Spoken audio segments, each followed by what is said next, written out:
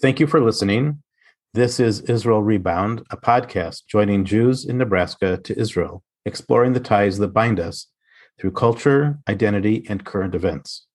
I'm Alan Padesh in Omaha, and I'm joined with my co-host, Liz Felstern in Jerusalem. Today, Liz and I will catch up since we were off last week. We have lots of things to talk about.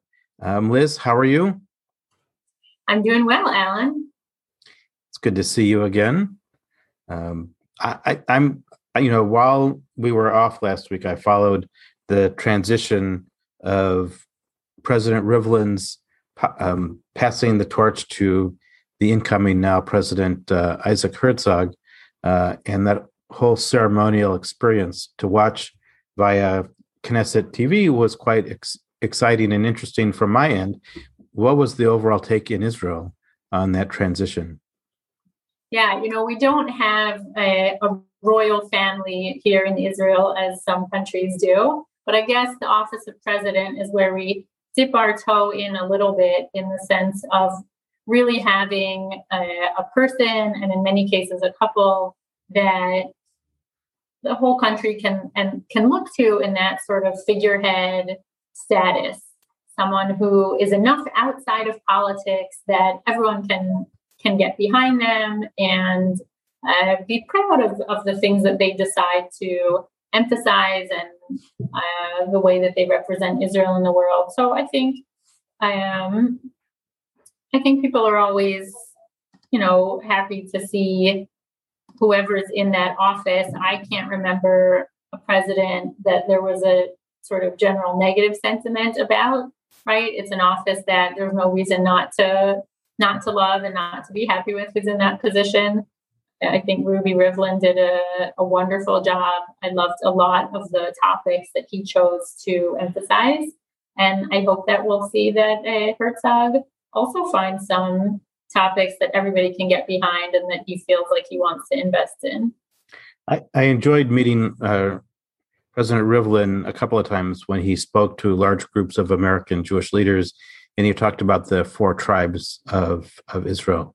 And I think then he's added a 5th tribe, but really looking at who we are as a Jewish people globally and what our responsibilities are to each other and how we can make a difference in the world collectively as Jews.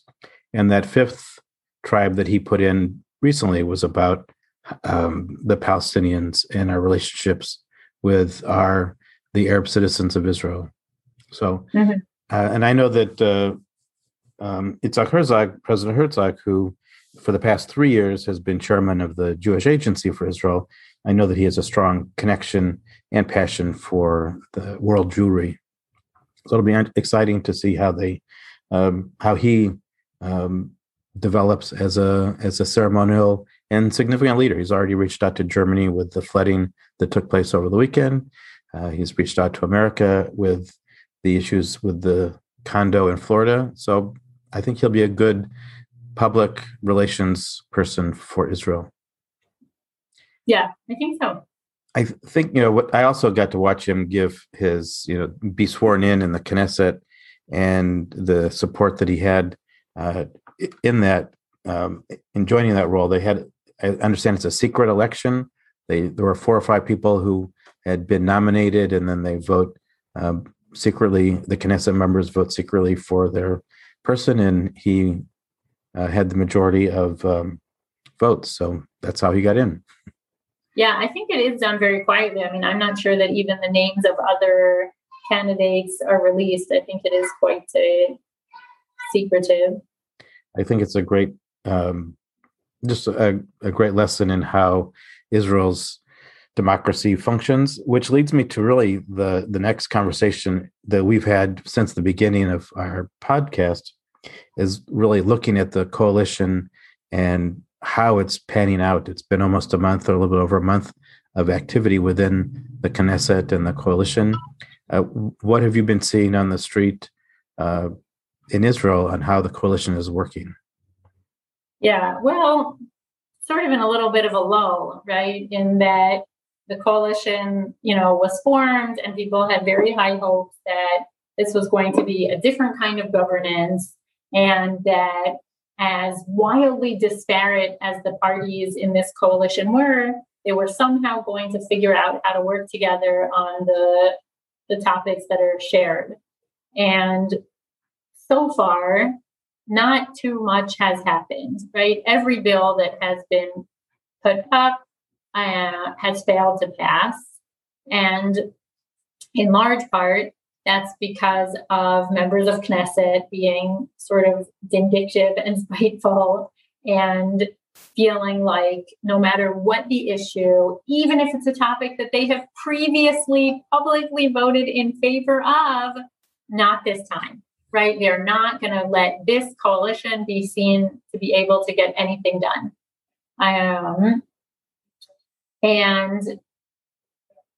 So it's not a change, because that kind of very stuck in your block thinking was par for the course, in Bibi's governments as well.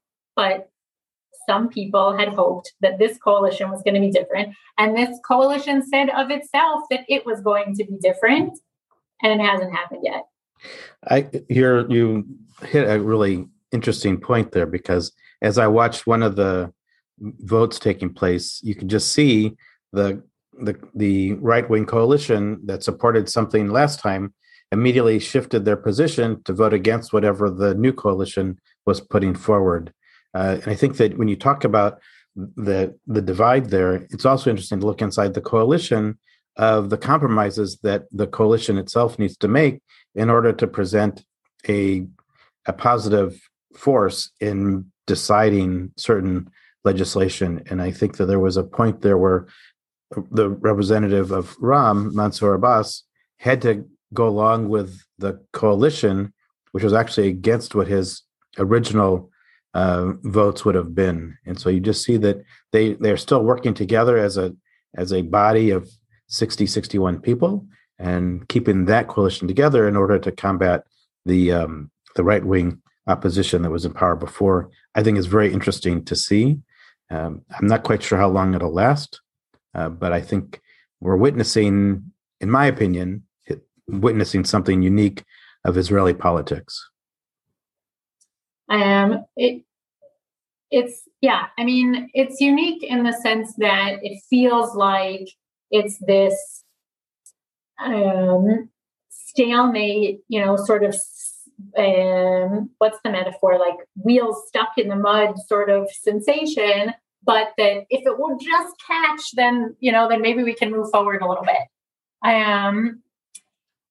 And it's just hard to know whether that's going to happen. I mean, in addition to votes that failed, there were also votes that were postponed because the coalition could see that they simply didn't have the votes. And so there have been a couple of bills already that were sort of just kicked down the road, so that more discussions and finagling and trying to figure out how to get the numbers can happen. But it's hard. I mean, they're having trouble holding everybody together. We have a little bit of a reprieve this week. It's the holiday of Eid al-Adha, which, interestingly enough, do you know what Eid al-Adha celebrates, Alan? No. So just as we of the Jewish faith have the story of the binding of Isaac, that Abraham felt called upon, that he was meant to sacrifice his son. So the same story appears in the Islamic tradition, but Muslims believe that it was Ishmael, the son that Abraham went to sacrifice. And at the last minute, God said, no, you don't have to do that. And the lamb appears. And so the story is almost identical, but it happens with Ishmael. And that's what Eid al-Adha is celebrating. So that's this week. And because of that, no important votes will be scheduled in the Knesset, because it would be, a difficulty for any Muslim members to be able to come in and vote. So there's not too much that will happen this week. Next week, we'll see if some of those postponed votes that there just wasn't enough support among the coalition for last week. We'll see if some of them can get pushed through then. I did not know that. That's really interesting that they would respect the traditions of the Islamic faith to not have any votes. That's something else we should talk about in that diversity and sensitivity that Israel tries to represent. I want to go back to a vote that took place this week where the Speaker of the Knesset, Miki Levy, pushed the wrong button. I mean, it was, I only saw the news feed of it, but you could see that he made a mistake and couldn't correct it. What happened? So, this was a session of Knesset that I think had started about 4 p.m. the previous day, and it was still going at 10 a.m. the next morning. They had gone through the night with various deliberations. This particular bill, they started debating, I think, around 2 a.m. And at 10 a.m., when it came up for the vote, this was a bill that is meant to increase the size of the selection committee that chooses judges on the religious courts, which does have, it sounds sort of very esoteric, but it actually has some very important implications. And at 10 a.m., after, I don't know, what is that, 18 hours in session, Miki Levy, who I think is 70, accidentally pushed no on his screen instead of yes. And this led to a tied vote of 51-51, which means that the bill did not pass. Had he pushed what he meant to push, it would have passed, but it is what it is. So is there any pushback on that experience for him? I don't think so. I mean, I think everyone knows that it was an honest mistake and there are reasons why it happened. And I don't know actually what the protocol is for bringing the same topic up for another vote.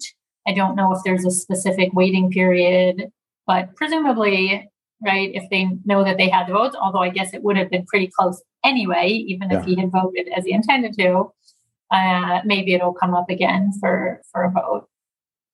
It just is another example of the challenges that this coalition has moving forward. And even a simple error like that is a check mark on how challenging it is to move this government forward.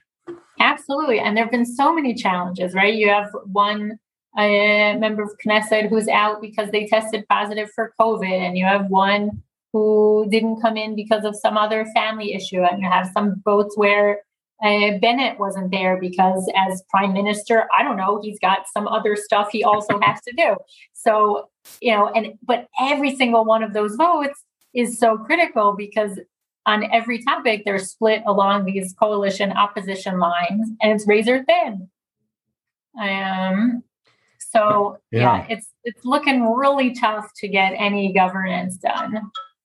And I read today that even Foreign Minister Yair Lapid is in quarantine because one of his staff was exposed to COVID, and so he's got to be home while others are doing things. Our numbers here are not good. No, I want to go back to one other coalition, even Knesset new issue or new topic, and that is that the first deaf member of Knesset gave her maiden speech in sign language this past week in the Knesset. So Yamina, member of Knesset, Shirley Pinto Kadosh, the first deaf lawmaker in the Knesset's history, gave her maiden speech in the Knesset. Why is this so special? Why is this unique? I mean, look, I would say that any first for any minority group, any special needs group, any person with different abilities is great, right? We want to be able to be a society that can, I don't know what the word is in English, but in Hebrew we would say like to swallow, but to be able to, but in a nice way, right? To encompass, to include. Inclusive. Inclusivity, thank you. Everybody. And while Israel in many ways actually has been ahead of the curve in including people with various abilities. There are other ways where there's certainly still work to be done. Israel actually has quite a sizable deaf community, and the nightly news has had simultaneous sign language translation for many, many years. So people are used to seeing sign language, but to have, a member of Knesset give their speech was a first, and I think it's great. I like the idea of inclusivity, and knowing that the coalition prided itself on being the most inclusive coalition, with members of Knesset that were women from different ideologies, different philosophies, having the first Reform rabbi as a member of Knesset. I mean, all sorts of new and firsts that this current government is displaying. Doesn't mean they'll get any work done. Right. And one thing I'll say, look, I'm glad this coalition happens, and I so want them to succeed. But we talked about how, though they had promised to sort of behave better than their predecessors, it's not exactly working like that yet. One of the issues where that came up was in terms of placing people on all of the various Knesset committees, which historically, though it's done by the ruling party, the idea is that, parties get representation in proportion to how many seats they have. So, and in this case, that's a little bit harder or wonkier to figure out because you have large parties that aren't in the coalition. But at any rate, the assignments that were proposed by the coalition heavily favor the coalition. Some of the news reporters have been describing it as a greedy plan of how committee placements should be done. And also, it's very clear that the coalition decided to keep their power concentrated in what they see as the most important committees. Now, some of those are committees that we would all agree on what's the most important, right? But what's interesting is that in the very, very small number of committees where they allowed the chair of the committee to be someone from the opposition, presumably the committees that they, in a certain sense, are saying are less important, include the Committee for Women's Equality. So there have been some people saying, what does this say about the coalition? And is this not a good sign in terms of how seriously they see that aspect? So just on the topic of inclusivity and how proud we are of this coalition, we do need to keep our eye on things still in terms of making sure that they really do walk the walk in addition to talking the talk. So I think that'll be an ongoing conversation for us. The honeymoon with Yair Lapid and Naftali Bennett, I think, is still holding, and we'll see how that pans out. Before we close today, when we talk next week, the Olympics will already be in session.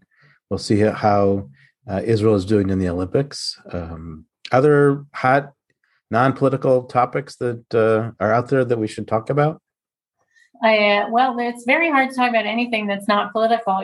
Today was Tisha B'Av, and I learned a very interesting fact, actually, and then I'll tell you an unfortunate incident. But, we'll start with the unfortunate incident, I guess. An ongoing issue, of course, in Israel is the Kotel, the Western Wall, and who is allowed to pray there and in what formats. And there is the section which is meant to be available for non-Orthodox prayers. And it still has not yet gotten official government recognized status. And I will just share that last night, there was a group from both the conservative and the Reform movement that went to read Eicha, read the Book of Lamentations at that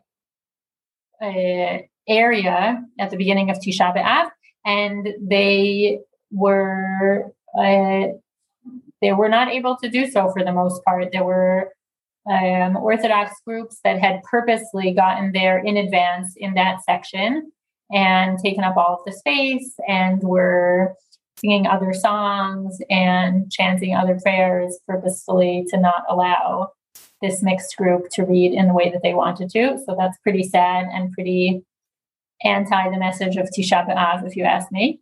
And the related and interesting thing that I learned is that apparently, not to be too much of a doomsdayer, but apparently the two other times that the Jewish people has been the sovereign power in Israel have lasted, each of them, for less than 80 years. Do you know this? Yes. Yeah.